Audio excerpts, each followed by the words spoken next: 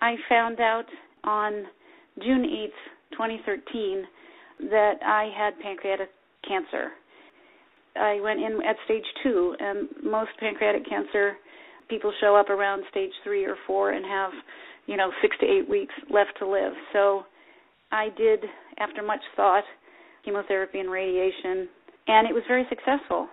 They thought I was going to be one of the lucky ones who might have a very positive outcome. I would say within 14 months, it came back, and that's where we find me now. And I have elected not to do any more treatment. According to the odds that I was given, I might get 3 more extra months of life, but the quality of that life would not be substantially improved. And so my entire goal is to live life as fully as possible.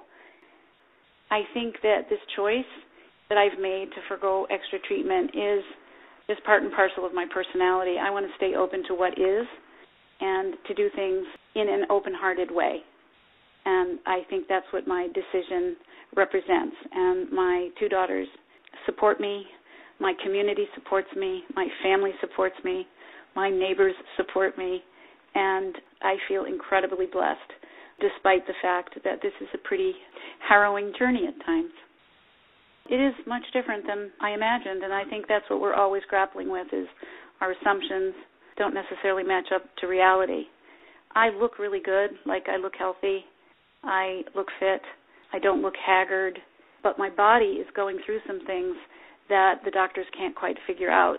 And in fact, my oncologist said I shouldn't be experiencing pain for quite a while, at least not from the pancreas cancer.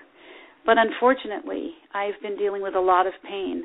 On May 2nd, I took a huge fall and bruised ribs, and so we're trying to sort out and isolate, which pain is which so that we can properly treat it. So along with that comes drugs, and I'm rather drug averse.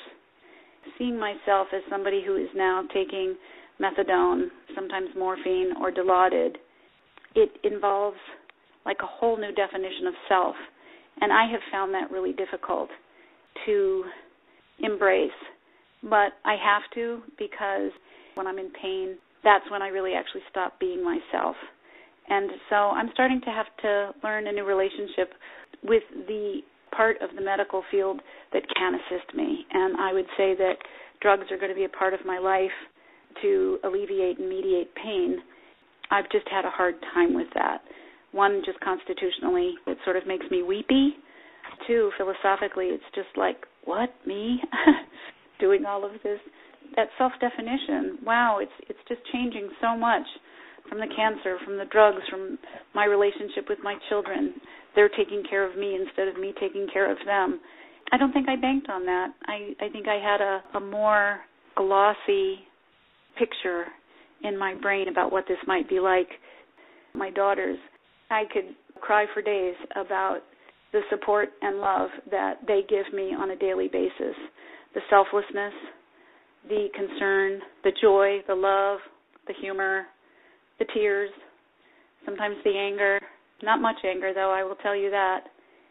It has transformed our family. We all feel blessed. We feel scared, we're sad, but we feel blessed.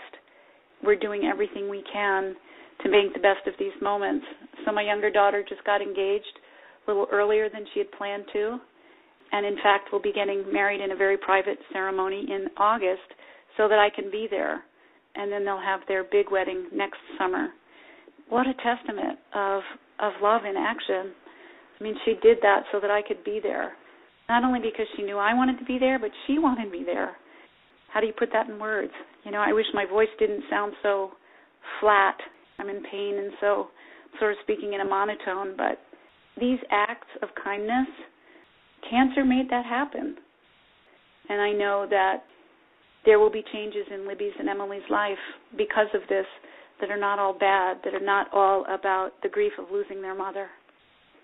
They had wanted me to get more treatment, and when I said no, the first time I did it for you, now this time it's got to be for me, they rallied around that. And so that's when those conversations started to happen, that they don't want me in pain. They want me to live my life purely. And And if this is what it means, they support it. They feel that I'm the heart of the family. What is it going to be like to not have that heart center where they're used to having it? And how will they create that with their father and their stepmother? That's also talking about me dying. I had been a long-time meditator, 15 years, and starting about 2 years ago when I got sick, there's something that happens when you're on chemo and when you get really sick and your ability to focus, or at least my ability to focus, I should say. And I've really lost my meditation practice, which has been really, really an interesting thing. And I used to really judge myself harshly about that until I realized maybe what I'm doing is sort of living a meditation. You know, this day-to-day walk with cancer. And I don't use words like battle. You know, you're hearing that more and more these days, that it's better to befriend one's cancer than to treat it like a war crime. I'm trying to treat my cancer in a loving way, to respect it. The focus isn't just around meditation. I find it hard to read. I write poetry. I'm finding it very hard to write poetry. I can't paint. So there's this aimlessness that I'm dealing with. And I think it's driven by the pain. You know, I think if I can get more relief, I'll be able to do the things that hold meaning for me. Sometimes I rail against the way my body's reacting and think, oh, where's that energetic body? I look in the mirror and I see somebody who has always looked 10 or 15 years younger, and suddenly I look at pictures, excuse me, and I don't look the same. I don't radiate the same joy that I think I always used to do. And I look older. And it's not a fear of getting older. It's what it represents. It's that I can't deny this anymore. I can't deny that I'm sick. You know, the physical appearance is reminding me, because we don't walk around looking at ourselves. We don't see ourselves. We are just being ourselves. We're just living ourselves. But, man, you walk in front of that mirror and all of a sudden you go, holy shit. So I guess that other relationship to self has to do with denial. I'm understanding that I didn't think I was in denial up until now over these past couple of months, but I have been.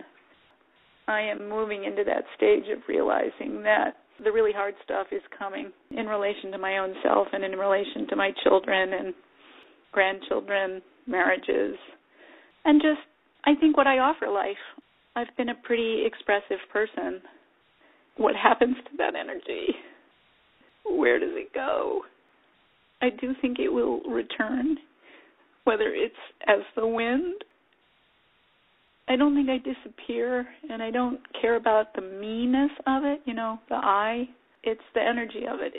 I think I've learned good things in this journey, and I'm hopeful that my next go-round, that wheel of samsara might turn a little and catapult me to a little elevated stage of presence and awareness and consciousness. I think we all, when we face something transformative, and for me it was divorce, I didn't really appreciate that there might be something more or bigger or better or larger or beyond. So now I know that to be true. I just know it. And it's because of this experience and the fact that the good comes with the bad. What extra is out there, what is beyond, I don't know. It's just something, it's like a thread that you follow. It's coming up through the middle of your body and out through your head, and it feels like it just leads me. And it leads me to know that if I see the blessings, if I love as best I can, if I accept the gifts that people are giving me, that is the way to do it. I've just come to understand that we are all one. All these different faith traditions speak to the same thing. I just feel fortunate, like I have entered some awareness that leads me and comforts me and feeds me. And it's quite simple that we are all here as one. And when we tap into love, that's it. Just love is the answer. God, the Beatles said it 30 years ago.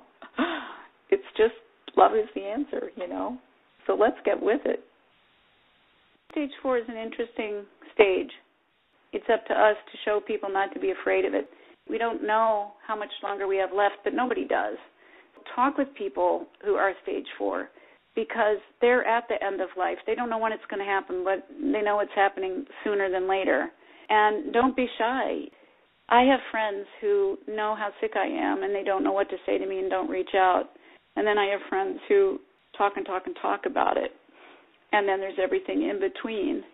So I think our role as stage 4 is to facilitate that conversation with the community so that the community can know the ways in which they can support cancer patients in a real way. You know, we think we've gone so far in the past 30 years by wearing pink ribbons and saying the word cancer and not keeping it quiet anymore. But we really don't talk about this end stage bit. Be there. Make time for one another. Let's go sit on people's porches and eat scones and laugh and have a good time and bide this time together. Don't make it so lonely. Ask not how are you feeling today, which is a really hard question to answer, but what do you need or anything on your mind? What do you want to talk about today? Because when you focus on the physical, it puts them in a really tough position. It gets boring. It gets tiring talking about one's health. So have the deeper discussions or just laugh or cook together. To me, it's just about enriching the life that we have and knowing that the people that are in stage 4 are there. So spend your time with them, learn what you can, and see if it informs the way you lead the rest of your life. Who am I now? What am I doing? What is it I want to impart? I probably want to get my poems together for my kids. I want to write down some words of wisdom. I just value my kids and my friends beyond the describable. I love them so much, and they are my life. That's what I value, and I can't get enough of them. And I just hope that I've given them something that they can bring forward with them. What I value is that essence of me that is formless and has nothing to do with this physical body. Hopefully it's my spirit and my love and my self-expression. My friends keep sending me prayer flags. We make prayer flags. So we're sending wishes out into the universe so that not only am I healed, but hopefully everybody is healed. So there's that wonderful Tonglen practice where you kind of take on the pain of the world. And 2 years ago I used to do that routinely, and now, of course, I don't, and I'm just hoping somebody's doing a little Tonglen on my behalf. I guess the other thing everybody should know is that I have become totally addicted to chocolate, and I eat it whenever I want to. Really important lesson. Oh, man, it just puts a smile on my face. And it's like that indulgence, you know, all these stupid things that we sometimes deny ourselves for whatever ridiculous reason. And I just go, excuse me, no way. I am having my Reason, R-I-E-S-E-N. There's these chocolates called Reason. And so around here we call them my reason for living. My family, my friends, my life gives me joy. Music gives me joy. There's so much that gives me joy. It's just that there's also all this other damn shit involved, the cancer. Color gives me joy. I can look at the beautiful night stars here because it's so dark where we live, and I just look up in awe. And when I see the full moon from my bedroom window, I'm catapulted to another realm. And Emily and I went and ate a bagel downtown in Newburyport the other day, early in the morning, in the sun. And I was just telling her, everything looks so green and the sky looks so blue. That's what gives me joy, you know, just all the color and texture in the world. Just keep an eye out for the beauty. I mean, because it's easy to just focus on your body. It's easy for me to say, shit, I can barely breathe because this fluid is in my lungs and I feel like a strap has been cinched around me. So, yeah, that's really easy to notice.